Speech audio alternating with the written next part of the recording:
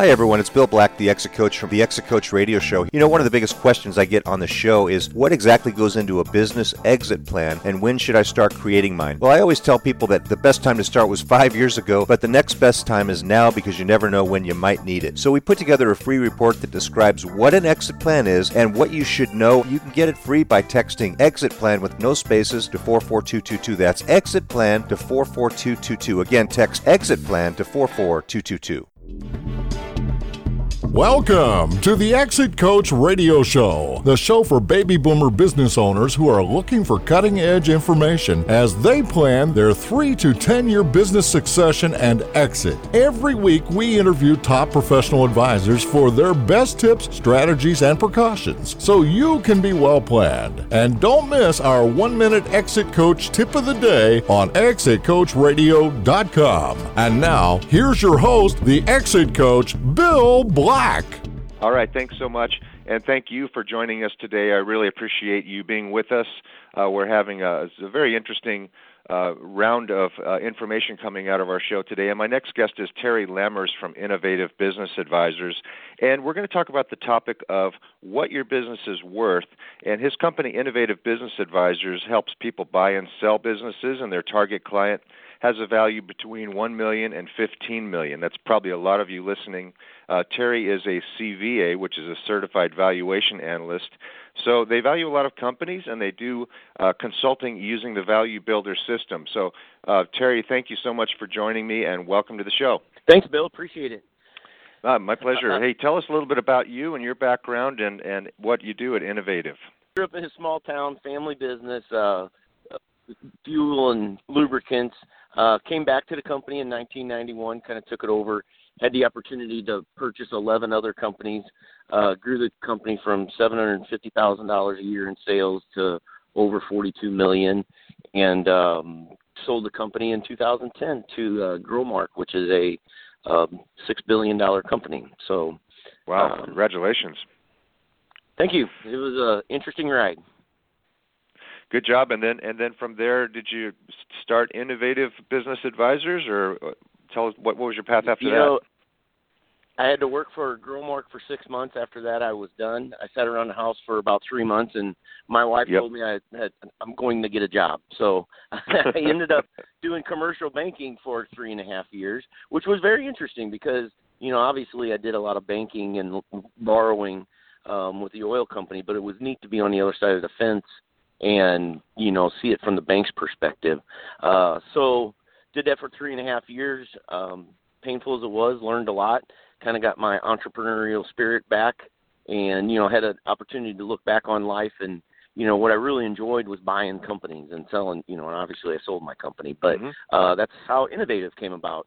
There was nobody really in my area doing it. So we help people buy and sell companies. I got my CVA value or designation, so we do a lot of business valuations, helping people get a true idea of what their company is worth. And we also do some consulting using we use the Value Builder system, which is a great system that teaches you non-financial things that can drive the sellability of your company. And then we're also very focused on financial statements and getting people to look at their statements in a trend and some key financial ratios. Yeah, that Value Builder system is a great program. If our listeners, if you're not familiar with it, it came out of the work of a guy named John Warrillow, who wrote a book called Built to Sell, which is a great read. And then he created this a great program to help business owners work with advisors to grow a more attractive and sustainable and valuable business. Right, Terry? Yes, absolutely. And, more importantly, something that's sellable. Yeah. And people don't realize that. As you know, a lot of businesses in the range that you're talking about, they try to go sell, or they think they'll just go talk to a business broker or somebody, and they find out it's not worth what they thought it was going to be worth, and or it might not even be sellable because it's too much based on the owner's activities. And but going through an exercise like the Value Builder really helps them understand up front what work they need to do to make their business sellable, so they have a better chance if that's what they want to do. Right? Right. I mean, I could give you a quick example of a client that, we're kind of ending our relationship because the company wasn't sellable. He had a trucking company with $500,000 in cash flow, so that's good money, and that's a number that'll attract buyers from out of state. But he literally did everything himself. He's in trucking and logistics. He dispatched the trucks. All the employees reported to him. All the customers went straight to him. And at the end of the day, it's not a sellable company, because if you take him out of the picture, there's nothing left. Wow. What a shame, because it sounds like, so you came to the conclusion with him that, hey, you either have to change the way you're working here, or there's just nothing I can do at this point, right? Yes, absolutely. And, my kind of advice going forward is, one, he took a dip in profit and he's got a racing habit, and, his cash flow went down, so the value of the company went down. So it wasn't enough there that he wanted to sell it, and it was hard to sell anyway. So, my advice to him was, you need to build that profit back up. That is so important. Your company's worth the cash flow that it's spinning off. And he needs to build that back up. And I said, just as important, you need to find somebody that can dispatch those trucks and talk to the customers, so that if you're gone racing somewhere, there's somebody there to run that company and deal with the trucks and employees.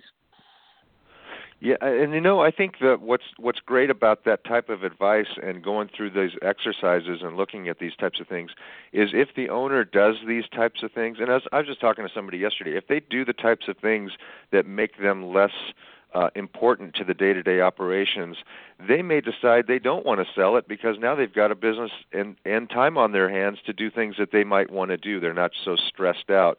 So whether or not you sell it at that point, it is up to you. But in any case, you're making your life a lot more, I guess, easy, and a lot easier.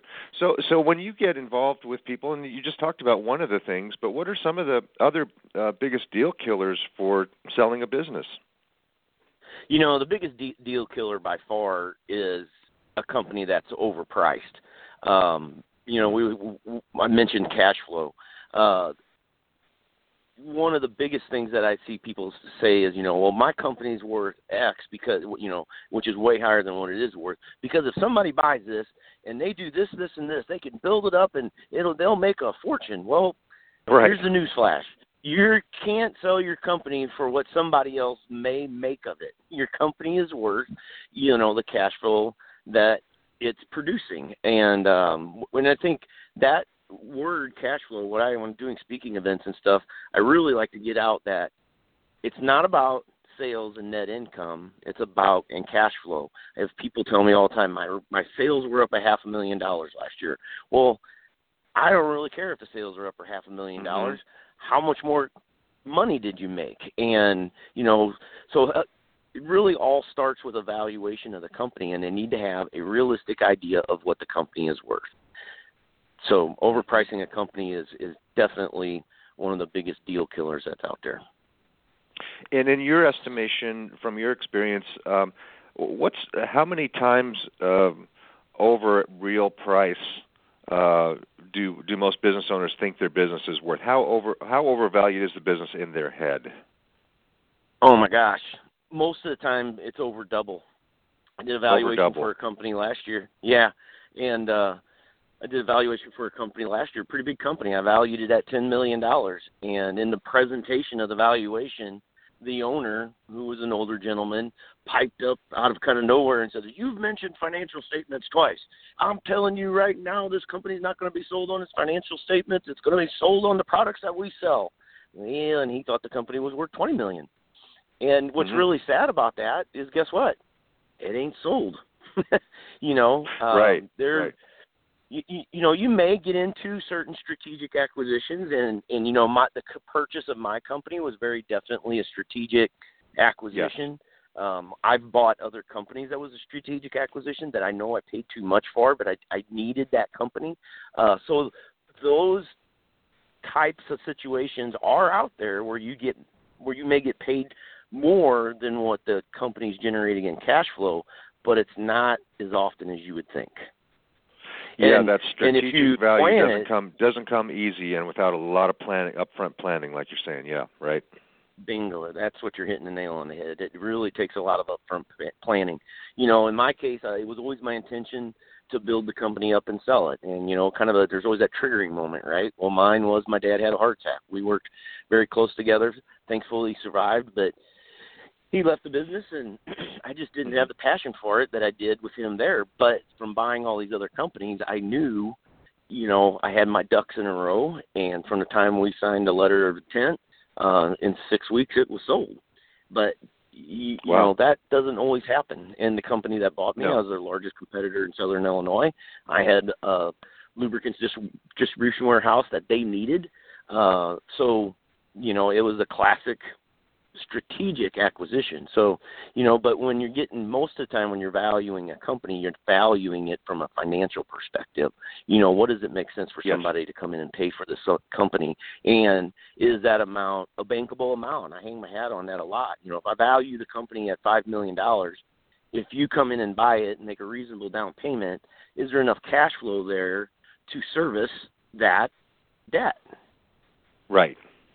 Good point. Good point. And, so, you know, since you brought it up, in your estimation, what percentages of businesses are sold because of an unplanned event, like a health issue with an owner? Do you have any idea? You know, I don't have an exact percentage, but I would tell you way too many. In my book, I talk about, you know, business owners have the classic, I call it the ostrich syndrome. They got their head stuck in the sand. And it isn't until what they call it the 5 Ds, you know, death, divorce, disability, you know, something like that comes up that they decide to sell the company. Yeah, and often they want to do a fire sale, and that's just a horrible situation, you know, and they just haven't planned for it. So I jokingly tell business owners all the time, get your head out of the sand. You know, value your company. So even if you're not planning on selling in 10 years, you need to have a realistic idea of what that company's worth and, you know, build your team of advisors. So what is your number? What number do you need to retire? I just got done with lunch with a financial advisor, and one of the tragic things I think I see happen with them a lot is a business owner comes to them and says their company's worth $10 million, and they write up a retirement plan as if they're magically getting this $10 million check. And fast forward to they're 65 years old, and they come to somebody like us, and we tell them the company's worth $5 million, and, oh, yeah, that's before you pay Uncle Sam. And that, you know, now that retirement plan just got blew up. Yeah, it's the same as you see people put full value of their 401k on their balance sheet, and you say, you know, hey, that'd be nice, wouldn't it, if you got all of that money?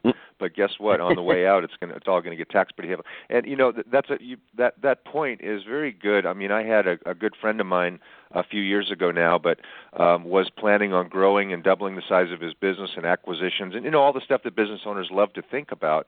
But unfortunately, one day he got on a treadmill and pushed it a little too hard, had a heart attack, and died at a gym, and left a big mess for his wife to clean up.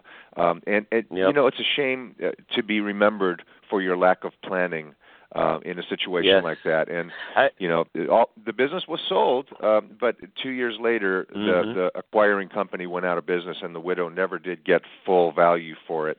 But they were lucky to get anything. I have somebody that I knew personally that was 84 years old, and he got killed. A tree limb fell on him. And 84 years old, no estate planning, literally left his family in turmoil to this day, you know, over 10 years later. And, you know, you had one sibling still in a business that they own, 5 siblings that thought the thing was worth literally 10 times more than what it was worth. It wasn't making any money. You know, fighting over assets, land. It's just, you know, a horrible situation when people don't get their head out of the sand.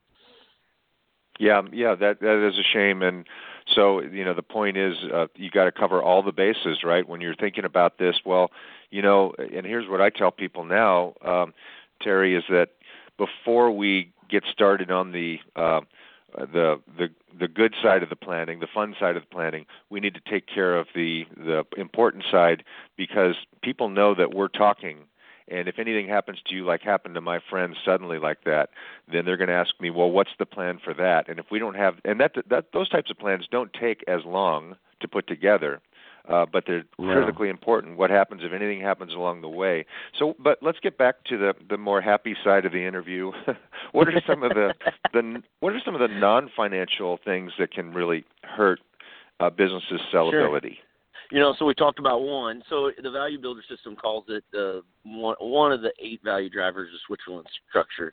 So is your company so Switzerland, right, independent country, never fought in the world wars, so is your company independent of any one customer, any one supplier, or any one employee? Another thing that sneaks into it that people don't understand, and I think there's a lot of confusion around, is when we value your company, I'm valuing the cash flow of that company, but there's also working capital requirements. So, if you have, say, your construction company, and they're difficult to sell anyway, but you have 4 months of accounts receivable, it's 120 days of accounts receivable.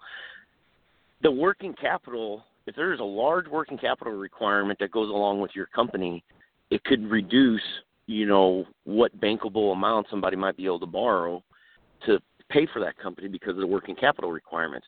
My company was a good example. I mean, it had $3 million in accounts receivable and $1 million in inventory. So whoever stepped up to the plate to buy my company, hey, technically they're writing a second check for over $4 million to support that accounts receivable and inventory. And that can become a very big hurdle to get over if your company has a large working capital requirement. Great they point. Call it the valuation Great point. teeter-totter. So, I like that's to use right. the example of a customer that I had. He runs about 50 trucks, so a large trucking operation. He used about 10,000 gallons of fuel a week. Great fuel customer for me. He hauled all the milk out of a local dairy. But you know how many customers he had? One. The dairy was his only customer, and he's running 50 trucks. How are you going to sell that company? Wow. Right?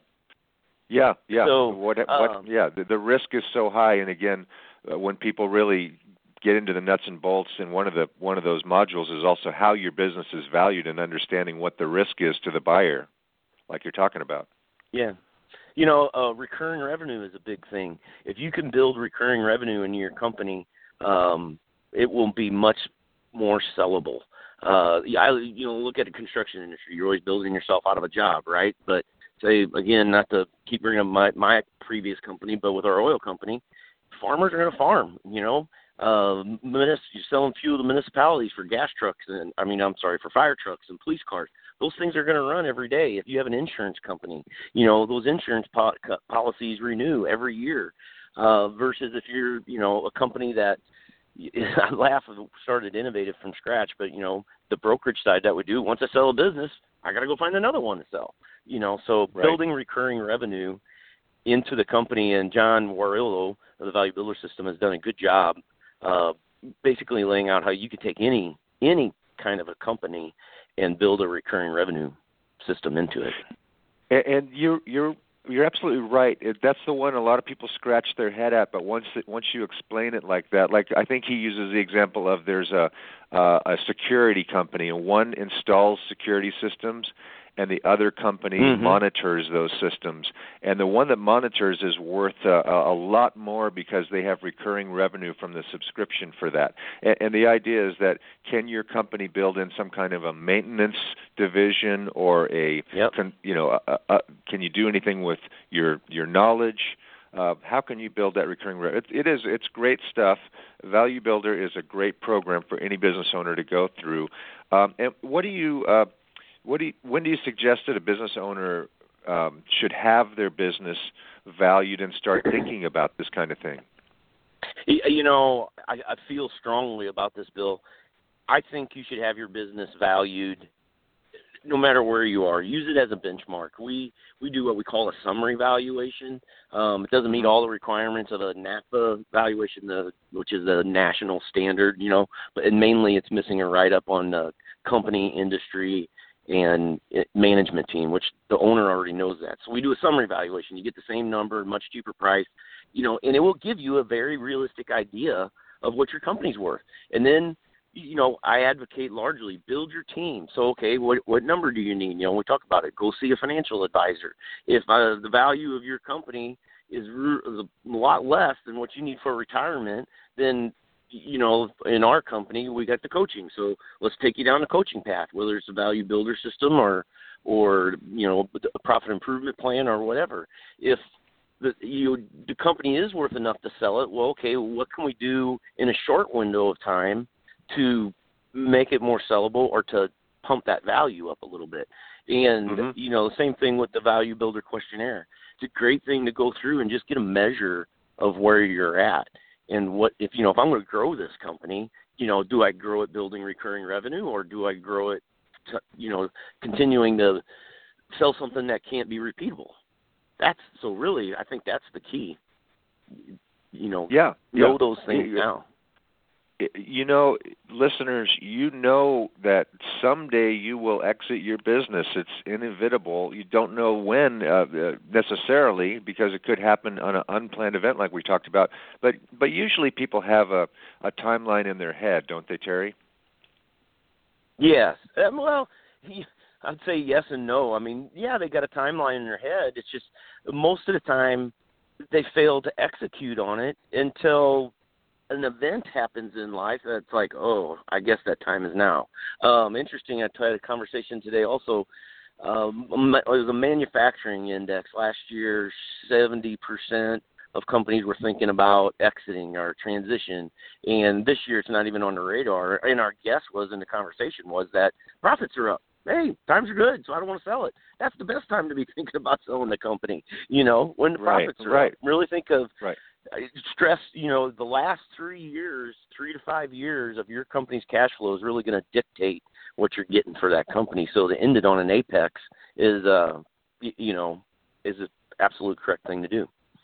Yeah, and I hear that over and over again, too, that, while profits are up, it's a great time while we're on the up and up. But what happens when we slip back into a recessionary period, it's just like the stock market. A lot more people buy and sell at the wrong time.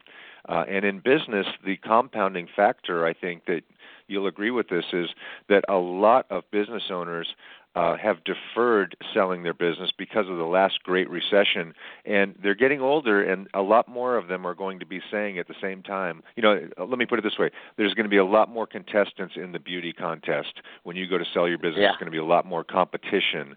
So you really need to be on your game and get on your game. And Terry, it sounds like getting in touch with you is the first step. But you also have a book out, and the title of it is You Don't Know What You Don't Know, Everything You Need to Know to Buy or Sell a Business.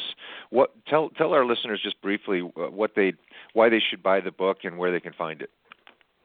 It's kind of like the 3 tips that I would give you. Have your company valued, build your team, and have a plan. So the book is about buying companies, a simple way to value a company. The middle of the book, I say, is about building your team. So there's a chapter on bankers, attorneys, CPAs, financial advisors. There's a chapter about bankability and how to keep yourself bankable, building value in the company. Then I just kind of take them through the whole gamut, and then the process of selling the company. And the last chapter I called "Don't Be Like the Dog That Caught the Car." Have a plan for your life when you sell your company. I sold my company. I had no idea what I was going to do the rest of my life. And I knew one thing. My wife didn't want me at home. Apparently, my house is a marital asset that I'm not allowed to be at during the day. Yeah, you've learned it's about breakfast and dinner, not lunch. Yep. I try and keep it humorous. It's a lot of very practical stories. There's questions at the end of each chapter, and it was when I was writing those questions. It was the last thing I did in writing the book that, you're like, what? If you can answer these questions, you will have learned something. So it's a very easy read. get a lot of good reviews on it. So, and what I like about what I'm reading here is that you don't stop there. Then you offer people a free Value Builder questionnaire on your website, so you can read about it and then go do something about it, learn something about it, and then get involved in and have someone to work with. And Terry Lammers with Innovative Business Advisors. Terry, what's the best way for our listeners to get in touch with you or learn more about you? Websites, www.innovativeba.com. LinkedIn, great place. We got a Facebook page. I'm happy to give my cell phone out, 618-530-8922. That should get you to me one way or the other. That's terrific. Well, I've learned a lot. Our listeners, I'm sure, have taken some notes and learned a lot, and I hope they'll get in touch with you and start down the road on learning more about how to get prepared. And really, first of all, understand the first step, what's it really worth? What's your business really worth? So, Terry, thank you so much for joining me. I hope you'll come back and join me again sometime, and we can expand on some of these value builders. Thanks, Bill. Appreciate it very much, and thanks to the audience for listening. Have a great day.